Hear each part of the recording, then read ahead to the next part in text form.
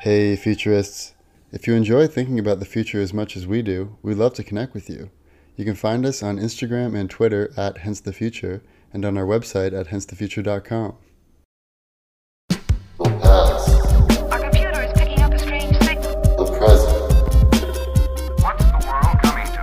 hence the future. Welcome to Hence the Future podcast. I'm Justin Clark. I'm Mattimore Cronin.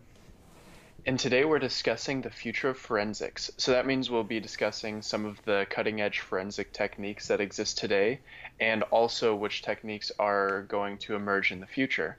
But first, Mattimore, maybe explain to listeners why we're talking about this right now. Yeah, forensics has been in the news lately.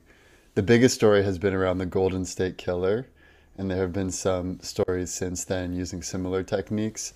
And that technique is genetic forensics. Basically, there are sites now like 23andMe, like Ancestry.com, where you can upload your DNA to a database and find who your relatives are, where you came from, your ancestry, and that sort of thing. And there are aggregator sites as well, like one called GEDmatch. And GEDmatch basically allows anyone, no matter where they got their DNA analyzed, whether it's 23andMe or Ancestry or whatever, they can upload it there and just get access to a much greater slew of people. So with the Golden State Killer, I mean, this guy had been committing murders for decades and decades. No one could catch him. He would sneak into rooms and assault people and kill people. And they weren't able to find him until this new technique became available.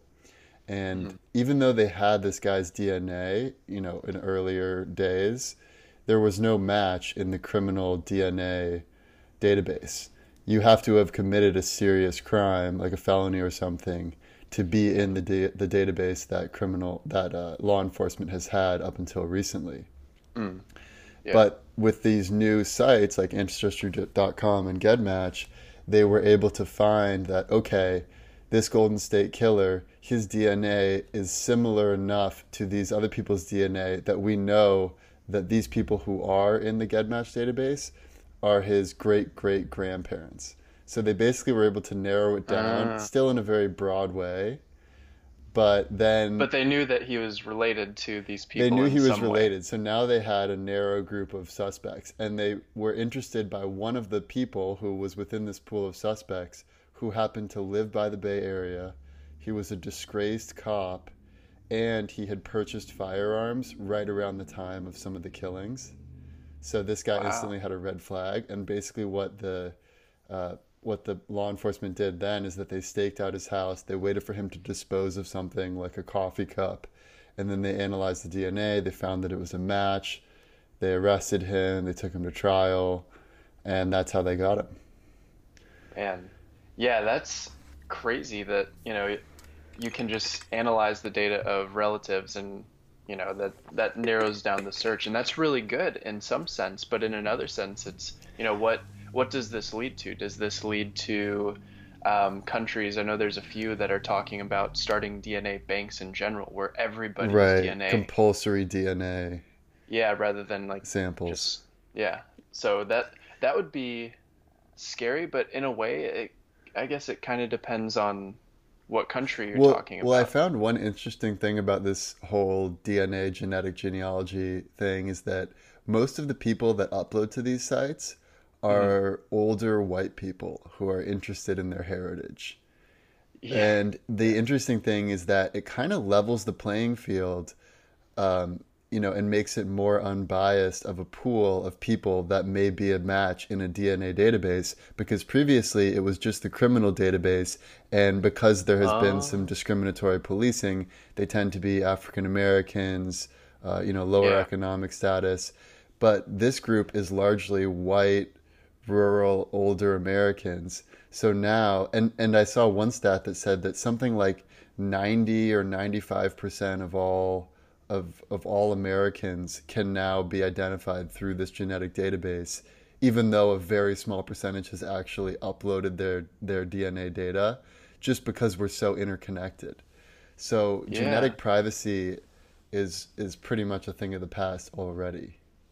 Yeah. So have you ever done 23andMe I or would any of never I those? would never do it Yeah. because you don't know how private companies or future government administrations will use that data.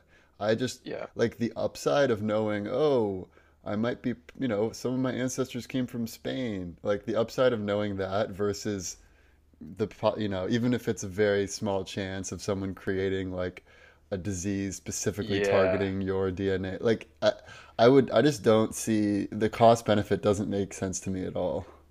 Yeah.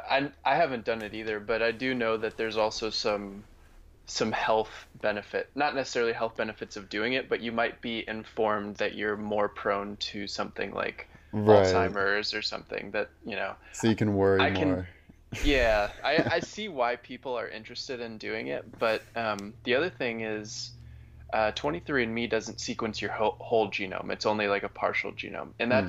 that's enough. You don't need the whole genome to really match evidence or DNA evidence to specific users or specific people. Right. Um, so yeah, there's a lot of other really interesting types of Yeah, let's talk forensics about the too. other current cutting edge forensic techniques. Well, first, I just want to point out a couple of really fringe ones that I found Okay. kind of Yeah. interesting. So one was palynology, which is Hmm. basically studying of pollen and spores, where you like on people's um, clothing or something else, where you can kind of determine where these people have been, because a lot of times plants will have specific locations within the world that like they only exist there, so you can tell Right. where someone has been by examining the pollen and like maybe fungi spores or something on them. I don't know Yeah. why I found that one Well, that interesting, is but interesting. I found a similar thing around, microbiome testing is mm, something that is emerging. This is probably goes in the category of future forensic techniques, but basically every person has a unique microbiome. Even two people that are living together will have different microorganisms living on them in a symbiotic relationship with their body. yeah, And you can analyze these and figure out whose cell phone something is, who was holding this knife, that kind of thing. And it's kind of like the micro version of another forensic technique that has been in existence for a long time, which is entomology, which is the study of bugs. yeah, And if you think about like, when someone gets murdered, how do you figure out the time of death? Bugs have been a big indicator of that because when someone dies, mm, blowflies come, they lay eggs, usually in the soft parts of the body, like the eyes, the groin, or if there was like a stab wound, that's an open area that they would lay hmm, their eggs. And then you can tell by the age of the larva which areas may have been the wounded area. And you can also tell, okay, based on how old this larva is, how big it is, here's how long ago this person is likely to have died. And then after all yeah, of the flies have eaten all the soft, fleshy stuff, then the beetles come and they get more of like the cartilage and the stuff that's a little yeah, tougher, drier. And then finally the moths and the mites come and they get your hair and then ultimately all you're left with is a skeleton. So hmm. you can not exactly like 3 p.m. Tuesday, but you can say like between 4 and 5 days ago, this person died. And that's potentially really important information Oh for a yeah. case. Um, yeah, that was another one of those interesting ones. And do you know how long that's been around? It seems It's been around for a long time. okay. Since ancient history, there are references like in ancient Egypt, where they'll recognize the different patterns of bugs that come. I was interested to find that even fingerprinting has been around since 300 BC in China. And there was a Interesting. text written in China around that time that basically showed that, oh, yeah, people have different fingerprints and you can identify them that way. And then, Imagine doing that in ancient China, like I with no know. computers, nothing, just like that was probably a person that had to look at the patterns. Well, I mean, I don't even know. until very recently, they've had a pretty manual way of doing it. I mean, computers have only been Really? around for very shorter amount of time. So what they used to have is they had this method of classification, much like in a library, where you have all these pigeonholes of different fingerprints of all the people who have been, fingerprinted in your town. And every fingerprint falls into one of 8 basic categories. Like I've got, sort of like the slanted circular pattern. Some people have 2, but anyways, you can basically say, okay, what kind of fingerprint is this? And then you go over to whichever 8 of those types it is, and then you kind of hone in on the exact type of variation. You're like, oh, this is the guy, Jack the Ripper. He's the one. But now, obviously, you just, scan it on a computer and it'll instantly match with like percentage of confidence interval and that kind of thing. Yeah, and that's the other thing to point out is none of these are, a surefire way of figuring out exactly who a person or who a Yeah, you criminal need might supporting be. evidence. They probably won't work on even DNA if it's a perfect match. Even then, it's hard to win in court if there's not, circumstantial evidence supporting it. Yeah, and the other thing that's kind of scary about DNA evidence in particular is, so there's this one case that I read about. There's this guy named John Schneeberger.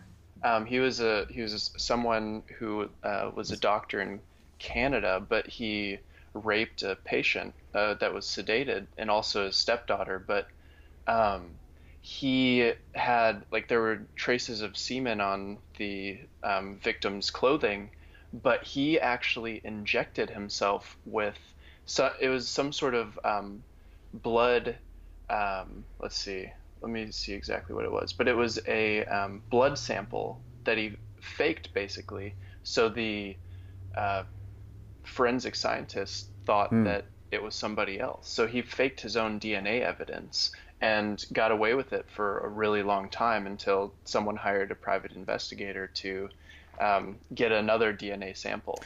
But Yeah, that's the problem. that's People can falsify this kind of stuff, especially a medical doctor that kind of knows how this stuff works. right. Or any person of authority, cops planting DNA evidence is Yeah. a big thing, and I mean that's one thing I recognized in my research as well is that documenting the process is so key in having the evidence hold up well in court.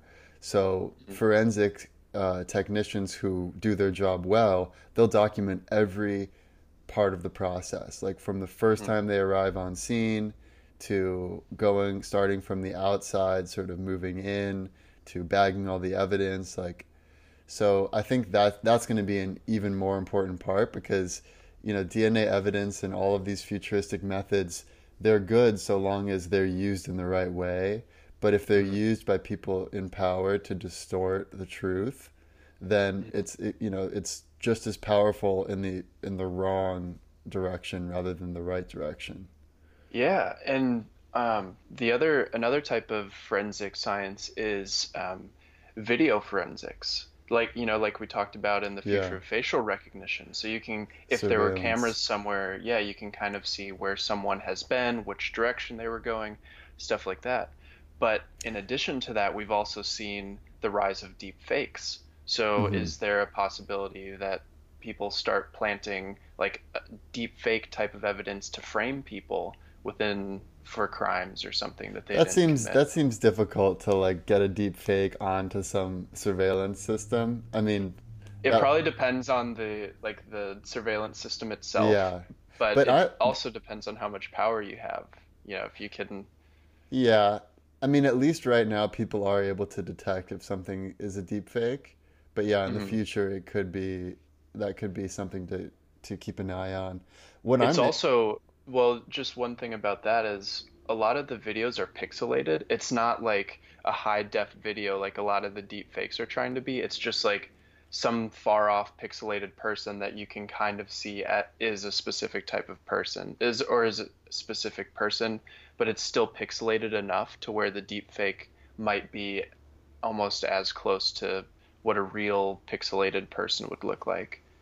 So, Yeah, I mean that would to me that would only work in a corrupt situation, and there may be easier ways for corrupt individuals to get what they want than yeah. that.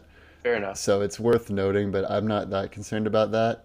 But Hmm. one thing I do think is really relevant as it relates to facial recognition and surveillance is the idea that you can reconstruct someone's face from their skull. And, even if there's no cartilage or muscle, they now have the ability to reconstruct what someone's face probably looks like, which is really important for identifying a victim. And you can actually analyze someone's DNA, and just like a police sketch artist, you can actually construct what this person is likely to look like based on their Mm. DNA. So you This can, is the phenotype reconstruction. Is that what it's yeah, called? Okay. yeah. Yeah. So, I mean, it's not perfect because we won't always know when genes will express themselves, but it's Hmm. pretty good. I mean, it's a lot better than not having the evidence at all. Like you can tell, okay, this person is a man of Southeast Asian descent between the Hmm. ages of 34 and 37, and they have Hmm. this color eye, this color hair, of this Yeah. build. Like it's pretty damn good when you're narrowing down suspects. Yeah. Again, it's so probabilistic. Like, given the DNA, what is the likely like reconstruction of this person? And you could probably I didn't go into the details of phenotype reconstruction, but it seems like they could also reconstruct several different possibilities. Yeah, Given the yeah, So it's probably like a simulation where you can kind of see, okay, and there's a bunch of different ways that it could go, but in general, this is sort of the what we can expect this person to look like. yeah. Yeah, and the other area that has changed a lot over the years with forensics is toxicology. So Mm. anyone who's been a fan of Shakespeare knows that poison is a common trope, especially Hmm. the femme fatale image. Just another spoonful of your sugar will help you feel better, and really it's arsenic.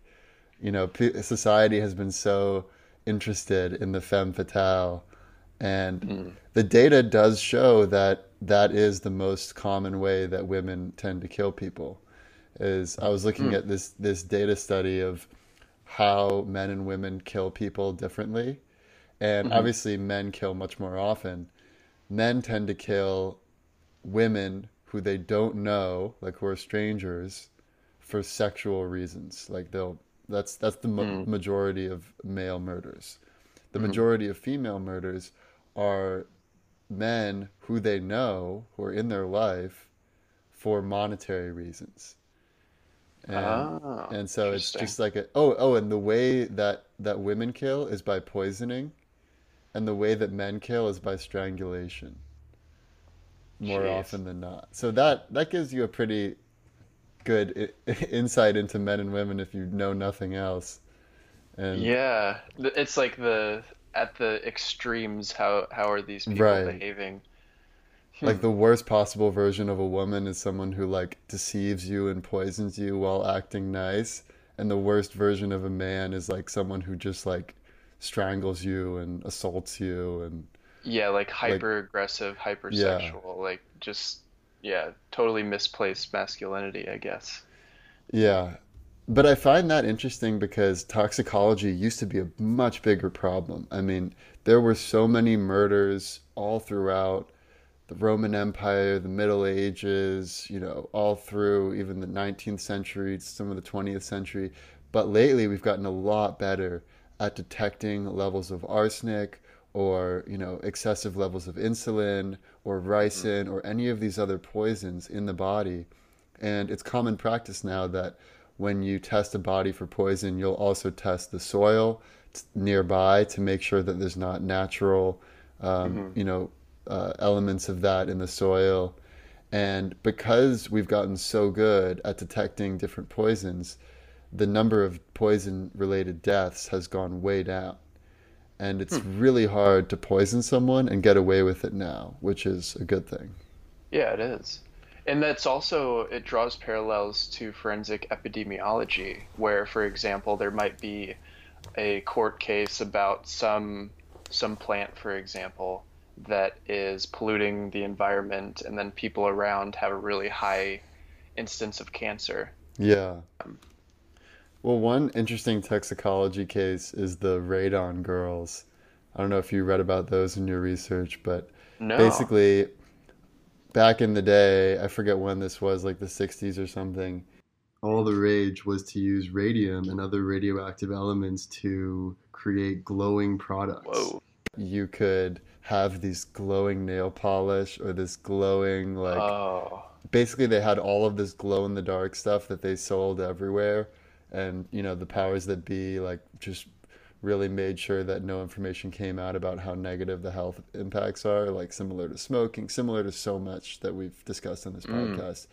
But basically, these women kept dying. 25-year-old women, 28-year-old women, all of these women kept dying, and they had the same sort of progression where their bones would get weak, their hair would fall out, they'd have low energy, and they would just slowly deteriorate.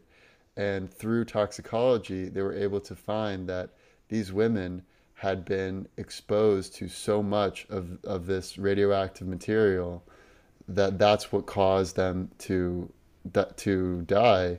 And the only way they were able to do that was by actually analyzing their bones, analyzing their bodies, and they found that when you put like a photo film next to their bones and leave it for a while in the dark, and then you put like a control, like a regular Mm. bone with photo film, the photo film was literally growing, glowing green, like neon green, after leaving it alone for a while. So that was like definitive evidence, like, okay, yeah, this is clearly Yeah. like a messed up situation, and it's exactly matches the type of materials with that they were working at their jobs every day. They would even like lick their fingernails and stuff like that. Yeesh. Yeah. Wow. That's really interesting. When was that? When were people putting Um, radiation on their skin to glow? That seems like something that would be like 60s that's it. culture. Oh, I guess it was, no, it was in the 1920s. It was even earlier. Oh, Or really? Okay. 30s, yeah. Um, yeah, so that's interesting. And then of course the most recent form of forensics is digital forensics, right? Yeah. So the thing that I find interesting just about forensics in general is that you're creating a holistic view of the person's mind, their state of mind, and where they are physically to Hmm. see if they could be the person that committed this crime. So, as far as determining their physical location, it's so much easier now that we have digital forensics because almost everyone carries around some sort of smartphone in their Yeah. pocket. And most people don't know this, but even when your iPhone has completely died, run out of battery, turned off, it can still run for more than 4 days by tracking your location, even without just on its backup battery Hmm. power. So it's Yeah. like if you have your phone with you, no matter what, airplane mode, if it's off, if it's out of battery, it still will track you. More, that's like a good rule Hmm. of thumb.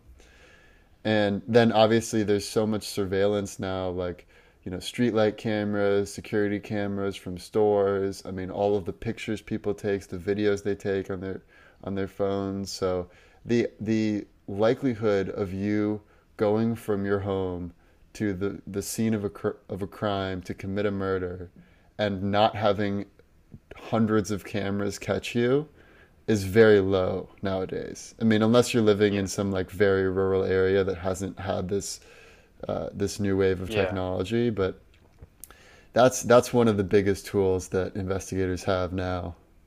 Yeah, I mean, it's way easier to reconstruct the past, which is Yeah. essentially what we're trying to do with forensic science. And I'm also really interested in digital forensics because this is one of those things where people can you can go back and falsify data. So if there's like a paper trail of emails, for example, and you're trying to figure out if there was collusion for something, you can typically go back through or forensic science will go back through and try to reconstruct the intent of these people and everything else. But it's also possible to go back and reconstruct the data itself Hmm. and try to cover up the tracks. As a criminal, you can cover up your own tracks. The problem is there's a lot of data that the end user doesn't really see, and that's metadata. That's Right. all of the data about the data that you're trying to change. And Yeah. it's really hard to go back and like you can go and change a whole bunch of metadata about, previous documents that have flown through, but it's a lot harder to do that because there's so much Right. information associated with it and you need to get everything Right. exactly right. Typically, it'll get stored in the cloud somewhere, and you can't change that copy. Or Hmm. if you do change the metadata, there might be a trail of you changing that data. And I mean, just generally, it seems like whenever you're considering doing something big, you're going to do some research. Like if, I mean, and this is how they've caught many criminals, including, I think this was the case with Casey Anthony, who killed her kids. But basically, they look at their Google search history and they've searched like, what's the best way to dispose of a body, or what are the least painful ways to kill someone, or whatever it is. And that this sort of fits into the larger trend that we've talked about people treat their phones as an extension of their mind. Like this is the AI component of anyone's mind is their phone. And so people rely on that heavily to do things in an intelligent way. Searching Google, finding information, doing your research, doing your homework. That's what any good criminal would do, but Hmm. that leaves a trail.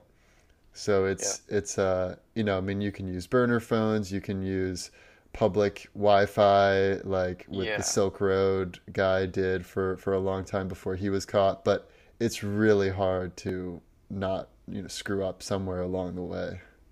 Yeah, and what a lot of people do is they'll try to remain anonymous. So the data is out there about somebody Right. searching this, Use but a they have to, VPN. yeah, VPNs or more specifically, if they're looking on the internet, they'll use something. Well, they'll use the dark web, which you can get Yeah. through with like a Tor browser or Uh-huh. something, which has a lot of really obscure websites, and there's apparently a lot of really scary things that go on there. Like you can hire hitmen, you can hire a lot of really shady people to do Yeah. We things don't for you recommend on the it. dark. Yeah, no, no, no. Obvious. um, yeah, people are gonna look at our browsing history for the research of Yeah, this they'll be podcast like, and be like, well, I found it interesting to think about how could you get away with a murder in hmm 2019 with all the technology? And it's hard to think about. It's hard to think of a way that you could possibly get away with it.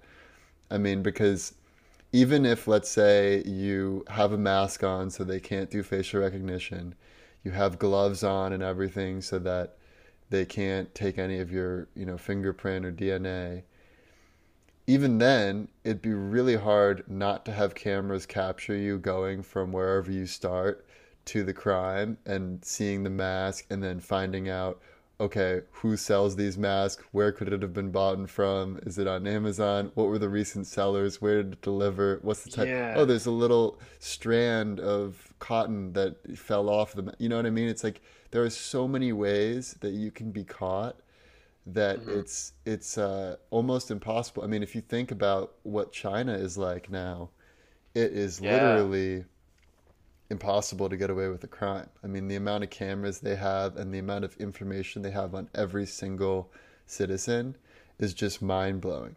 I mean, even like I saw this video from this reporter in China who I follow, who I love, I retweet him on our Twitter pretty okay, often.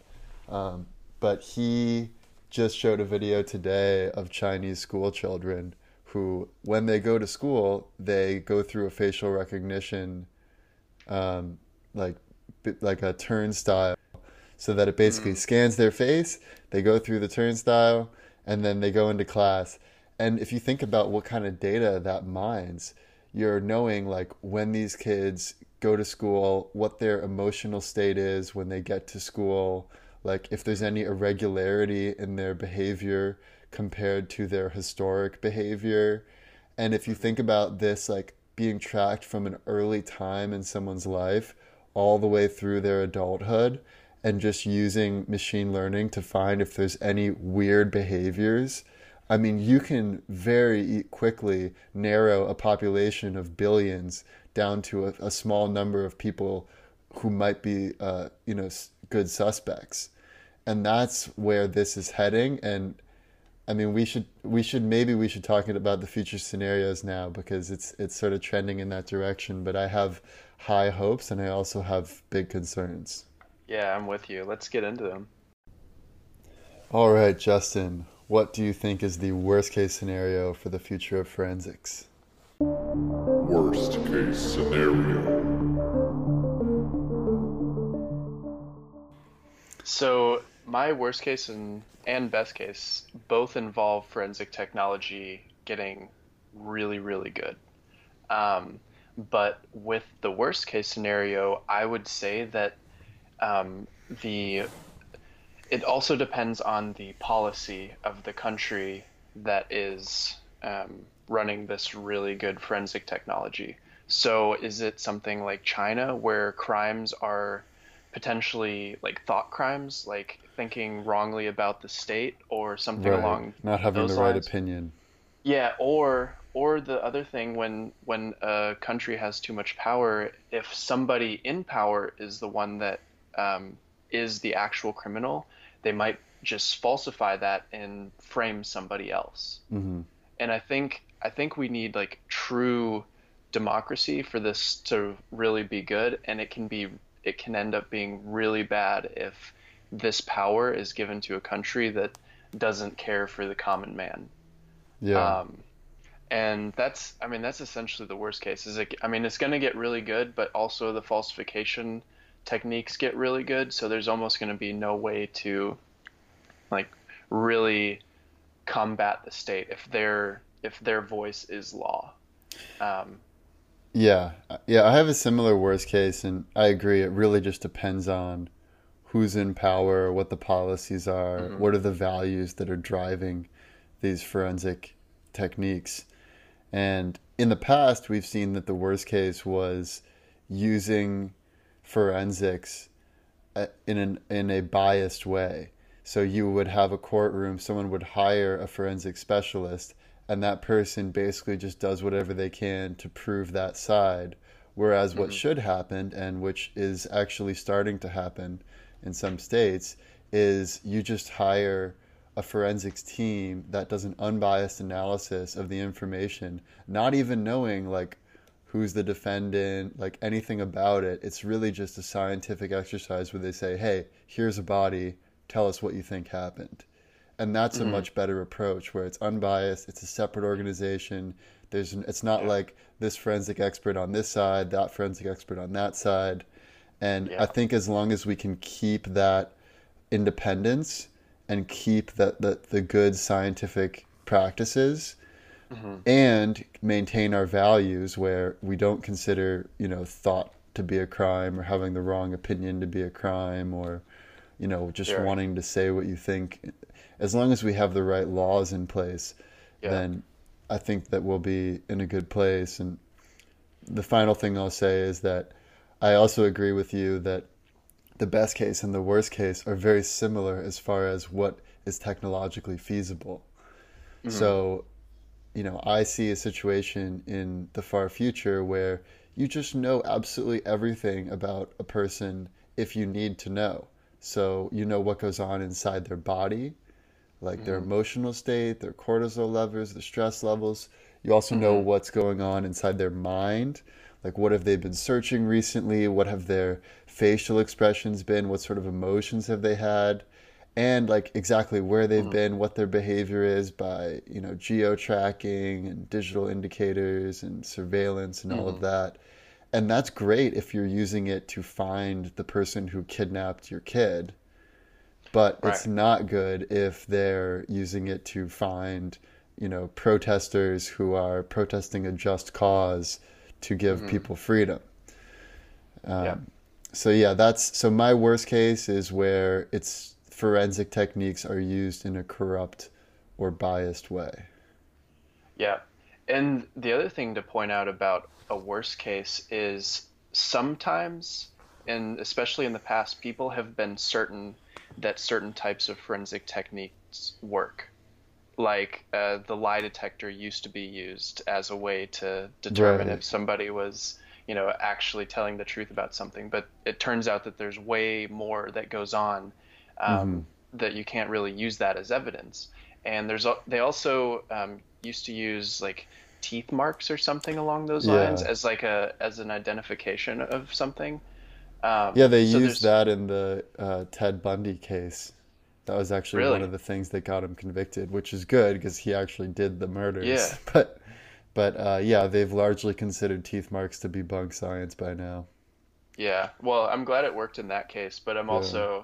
I'm curious about the other times where it didn't work because it really frustrates me when I hear about somebody who was convicted and, was in prison for 30 years and it turns out they were not Yeah. guilty. Yeah. And like we need the accuracy of these systems to be good, and we need to understand what the level of uncertainty around certain forensic techniques are. Right. And Well, that's kind of the short-term problem. yeah, and that brings up something that I wanted to mention, which is vertopsies, virtual Hmm. autopsies. And this is something that has just started to be used, but it's not that widespread yet, where basically rather than using the classic method of doing an autopsy by cutting into them, typically they cut a Y shape from the Hmm. collarbones and then down the stomach, and then they remove the breastplate. And it's Yeah. all, I mean, it's very much in line with the word autopsy itself, which is to see for yourself. And it Okay. kind of serves the curiosity that people have. But a much better method would be to scan the body digitally using MRIs and CAT scans and other techniques. Mm. And then you have a record that it might catch something that the human eye might miss, like, very small incisions or very small blood clots or things like that. Hmm.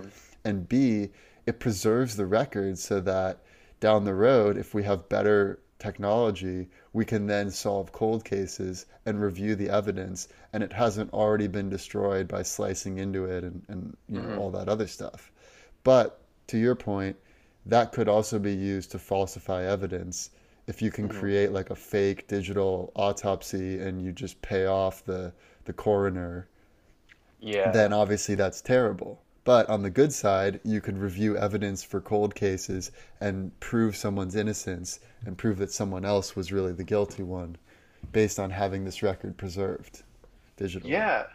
And one thing I'd also like to mention here is, and maybe we talk about the best case, but just in general, a concept that has been interesting recently is um, using blockchain for non-cryptocurrency things. And really what a blockchain is it's a way to it's a database where you can Mm. essentially store a record of changes through time.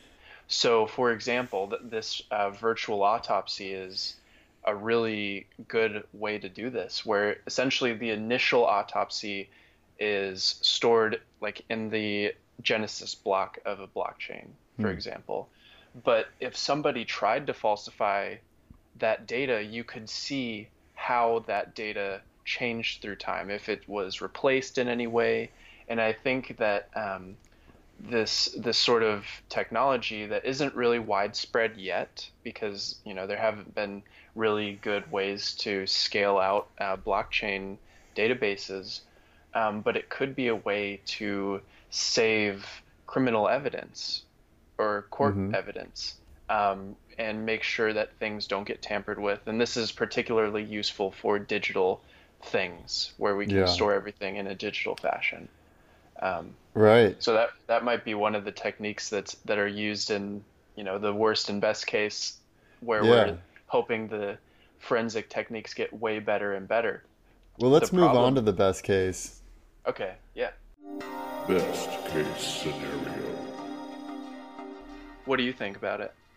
Yeah, well, I agree with you that the best case scenario includes a lot of digital techniques. That does seem to be where a lot of the innovation is happening. Hmm. And as far as what the goal is, the best case in my mind is creating an unbiased set of facts to figure out who committed a crime with much greater certainty than in the past. Because in the past, a lot of who got convicted and who didn't had to do with status, social status. a black man 200 years ago was way more likely to be convicted than a white man if they went to court against each other. Same thing with a landowner against a non-landowner, or a man against his wife. I mean, there are so many areas where there's bias in the system, and the thing that forensics really offers is an unbiased way to verify the facts. And so my best case scenario includes furthering those techniques so that we can create an even more unbiased way to get to the truth. And that includes things like a super fingerprint analysis. So this is a technique where not only will you know who left these fingerprint marks, but you'll also know when they were left.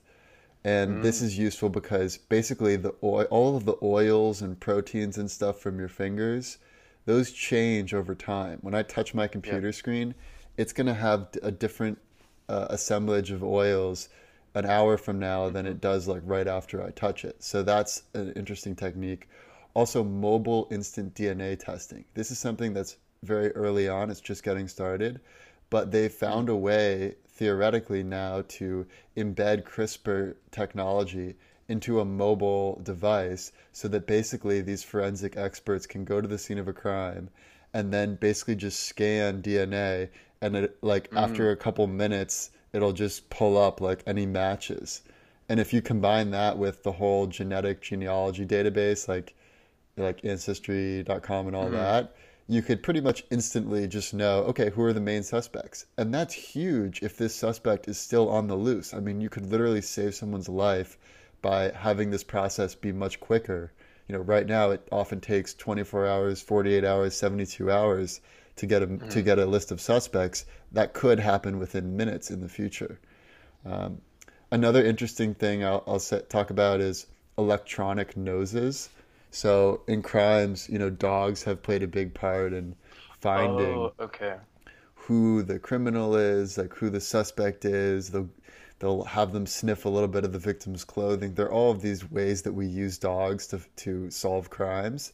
And now there are innovations being made to have these capabilities in a programmatic digital device. So you could basically just program like what it is you're looking for, and then it'll light up or give some sort of indicator if that substance is nearby, if that chemical is nearby.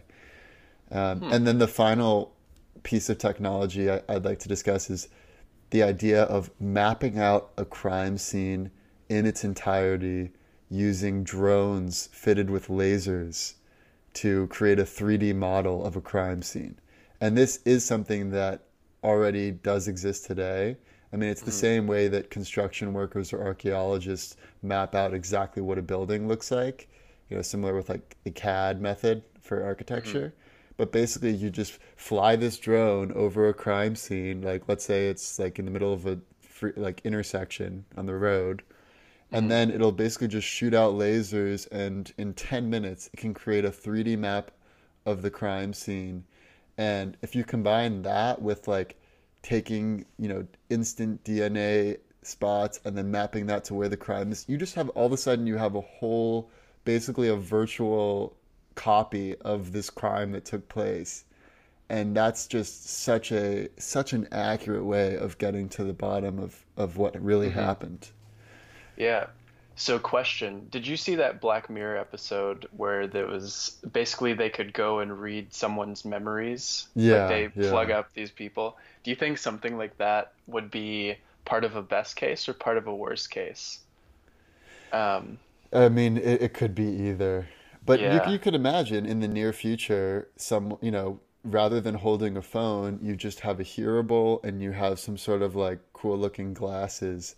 And that basically augments your ability to go around the world and use the power of computers and digital technology. And if that's recording things all the time, then that would likely be admissible in court as evidence. And the one thing that concerns me is when you're finding out who could be a potential suspect, you may end up finding that even though someone didn't commit this crime, they may have done other things that are bad. And so it might turn into a situation where it's like people are being investigated for lots of unrelated things that, although they may be illegal, aren't that bad. just because, we're getting so good at figuring out any possible wrongdoing that someone could have. I mean, like I used to like throw eggs at cars on Halloween and stuff like that, and like I feel like that was an important part of my childhood, but but like you wouldn't be able to do that in the future. Like you'll get caught. Yeah. And that was one of the things I was wrestling with in the best case, because really, to put it, to just kind of put it in one sentence, if we have a future without crime, like that would be the best case. Would But it? you also have, well, but again, That's like a future. it Would a depends future on the without type of, evil be good, or would it just be totally boring? I mean, I think there's a scale of criminality and a scale of evil that, yes, we probably want like the true evil out of the world, but we don't want all crime out of the world because rebellion is a crime. We want people to Yeah, have a voice. I'm talking about like the truly the truly sinister, malevolent. Yeah, yeah, like the murders, rapes, like those types of crimes. I want those out of the world forever. Like yeah. I Well, the think that good would only thing lead to, about rape is that it's pretty hard to get away with it now because just by the nature of the activity, you are going to leave some of your, like even if you wear a condom, you're going to leave some of your cells in yeah. there. So that's becoming a harder and harder crime for criminals to get away with. And really any crime of passion, there's the famous quote that every touch leaves a trace, any contact. And when you have a crime of passion, it's very hard to not have some sort of exchange of oils or skin cells or DNA or something. Yeah, and in the future, hopefully we can, get that number down to zero. But one of the problems now is people don't even necessarily like speak out about it. Or I think it's the culture around it is changing, but in the past people just wouldn't say anything, so there was nothing to investigate. Hmm. So I think, if things get better and better and we can truly convict somebody, even if they're a powerful person, of something like this, that would be really the best case. Right. So obviously it's simplistic to say a world without crime is the best case because there's a lot of nuance to your Well, that just definition of like, reminds me of the quote that, have you ever noticed that in heaven all the boring or all the interesting people are missing? yeah, It's true. It's exactly. like who wants to hang out with a bunch of boring do-gooders for all eternity, singing Kumbaya in the clouds? Like, I'd way rather be like, playing dice with interesting like Dostoevsky and like I don't know, interesting like crazy minds. Um, Yeah. So you have to draw the line somewhere of what is acceptable and what is not acceptable. And really it boils down to who is in power, who is right. drawing the line of what's acceptable and what's not acceptable. And then the other question that arises from this topic is, okay, you caught the criminal, he did it, what do you do now? Because in the past we focused mainly on punishment, like Retribution. how do we get retribution against this guy? Yeah. But it may be more beneficial for society to treat it as rehabilitation. How can we get Hmm. this guy to a place where he's no longer a threat to himself or anyone else? And I read this interesting story recently where these inner city schools, this one school in particular, had a really high rate of suspensions. And they found that no matter how much they suspended kids or disciplined them or sent them to detention, the problems only got worse and worse and worse. So then they hired this new person who came in, and when kids came to detention, it wasn't a typical detention, it was a yoga and meditation class. And they had this like really cool Yeah. dude who like the kids loved basically teach mindfulness to these kids, and they've Hmm. had incredible results. The amount of suspensions has gone way down, and just by getting kids to reflect on their actions, to breathe and to take a moment before they let their emotions take over has had Hmm. great effects. And I think the more we can sort of position the criminal justice system for rehabilitation rather than retribution, the better society will be. Yeah, if you think about how difficult that task is going to be, though, because I mean, especially for the big crimes, you think of, I know me personally, when I think of somebody like Ted Bundy, I just get this visceral Yeah, reaction like that person needs to be gone. Like he needs Right. to be like out of this Well, he's world. an extreme But case, but especially yeah, like younger kids who, first offenders who come from a tough background who like rob a 7-Eleven, like yeah, there's no way to say that there's no coming back from that, especially with mhm, younger criminals. And some people just have a messed up mind. Like Ted Bundy may be better categorized as someone who's sick in the sense that he's a yeah, sociopath, and that may not be able to be resolved without surgery or some sort of yeah. medication or chemical or something. Have So, you, is yeah, it Charles Whitman that was the shooter at the University of Texas back in, I think, the 70s? I think that's right. Well, anyways, he was the guy that basically had a rifle and shot a whole bunch of people from a tower on a university campus. Um, but it turned out that he wrote this letter, to his family or to everybody that said, do an autopsy of me, basically, because something is wrong. I need to Oh, do this. And it right. turned out he had He had a brain a brain tumor. tumor that was like pushing up, I think it was against his amygdala, some emotional regulation. Yeah, Um, and there are things like there are biological things that can make people more impulsive, more aggressive.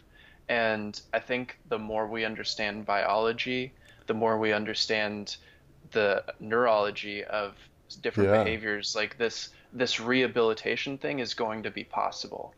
But we right. need we need better science around that first, I think. Yeah, I mean, all of this information works together to paint a picture of this person.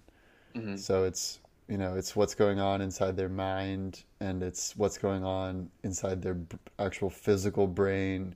It's also the background that they came from. I mean, we're basically getting to the point where it's like, whoever controls all the surveillance information is like Santa Claus, like literally knows everything you've done or thought about. And right now, if you think about something, but you don't type it into Google, you don't type it on your notes app in your phone, those thoughts Hmm. are still private. But I wonder how long it'll be before even that is mineable Yeah. data. Yeah, I mean, I would imagine that in certain countries it already is to some extent. Um, Yeah, so well, yeah, we already especially, can map like basic words with basic areas of the brain lighting up. It's just a very rough approach right now, well, but yeah, right. I meant more like you can kind of see someone's behavior, like their body, their oh, right. body language and everything else. It kind of gives an indication of what this person is thinking. But yeah, I mean, there is Yeah. going to be a time where if especially if we merge, like if AI becomes a thing and people just have to merge somehow if they don't want to be left in the dust intellectually, um, if you merge with an AI, it will know your thoughts. At least it'll have a rough Like a idea brain of your machine thoughts. interface. Yeah, exactly. Yeah. So if you Which, for have this brain listeners, a brain machine interface is basically like if you could control your iPhone with your thoughts. And we're not actually machine. that far away from that. We should maybe do an episode on brain Yeah, machine I don't know what the interfaces. latest is on Elon Musk's Neuralink Yeah. company, but there are a few companies that are trying to make these brain machine interfaces because they see this as the only way to um, combat the coming general AI is to just merge with it through these brain machine interfaces. Yeah, I mean, yeah, well, I wouldn't phrase it that way because it's just a little bit scary to be like, you want to get left with the other meat slabs, or do you want to join us in the new way? It's like, all right, I'll be with my meat slabs playing checkers. Thank you very much.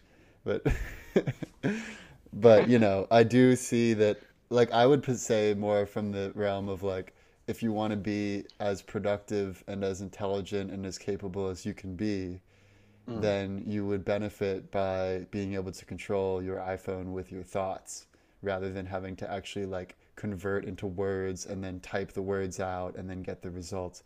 You could just do so much more that people who are high powered and are already sort of, lean in that direction will be early adopters, and then other people will be more pressured to do so as well, because there will already be this other group that is even more capable than the smartest people who aren't using brain-machine interfaces.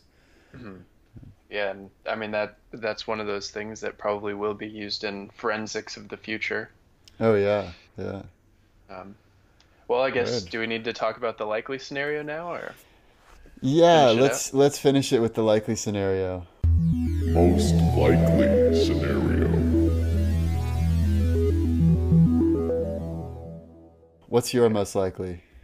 so it's actually a combination of the best and worst case, depending on the Okay. country. Because I think the likely scenario is we do get extremely good forensic technology. We get just better at reconstructing the past based on whatever data has been saved through time, what data we have now, etc. But the difference will be between countries. I think certain countries, let's say the Nordic countries, I don't foresee those types of countries being particularly draconian in their, laws for how they, track people and what they convict people of.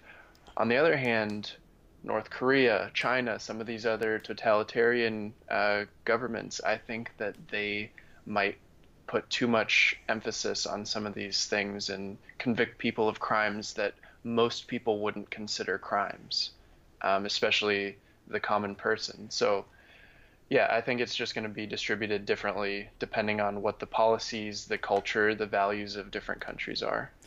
Yeah, I agree. That's very in line with my most likely scenario. Forensics is likely to develop at a much faster rate in China and anywhere where there aren't legal obstacles to implementing this tech. So, like you mentioned, the Nordic countries probably are going to have even greater legal obstacles than the United States, because they value privacy to a greater extent even than the US. So that's probably going to be the biggest thing holding back forensic tech in the US. Like, for instance, the GEDmatch site that caught the Golden State Killer, they used to just opt everyone in automatically to solve murder cases, but then they used the site for an attempted murder rather than an actual murder. And there was this big backlash of their users saying, like, what the hell, we only agreed in cases of the most serious crimes. Now you're using it for attempted crimes. That seems a little bit of a far reach. And so then they changed their policy so that now you have to specifically opt in to it being used in law enforcement. And that hasn't really slowed the development of the field much, but you can see that there are going to be this sort of pendulum swinging back and forth in America between privacy and justice. But that pendulum is swinging only in one direction in places like China. And so I think when we look at the forensic technology development there, that'll give us a glimpse into our own future.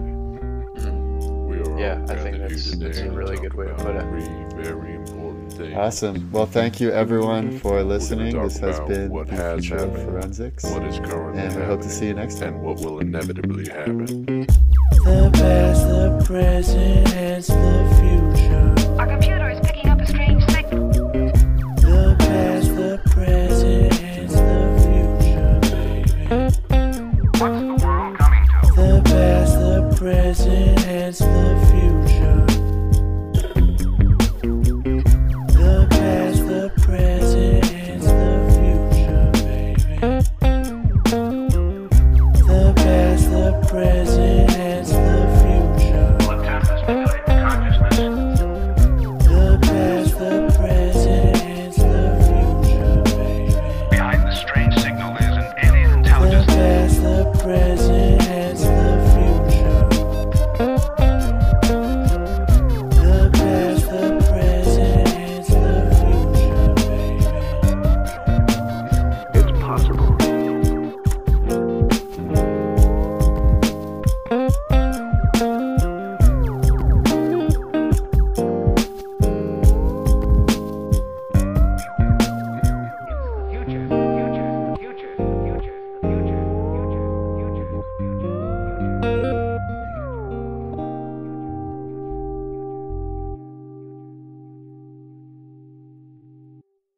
Hey futurists, if you've made it this far, you might be wondering who created the Hence the Future theme song. It was created by the Walden Brothers, and you can find them on Spotify. The Walden Brothers also produced the sound bites for the worst case, the best case, and the most likely future scenarios. At Hence the Future, we're always looking for ways to improve the quality of our episodes and our predictions. To that end, we're building a team of researchers to curate the most authoritative and highly vetted sources as the foundation for every episode. If you'd like to support these efforts, you can donate a small monthly amount at anchor.fm/hencethefuture. And if you haven't done so already, please rate and review the podcast on iTunes or wherever you listen to podcasts. We appreciate your support.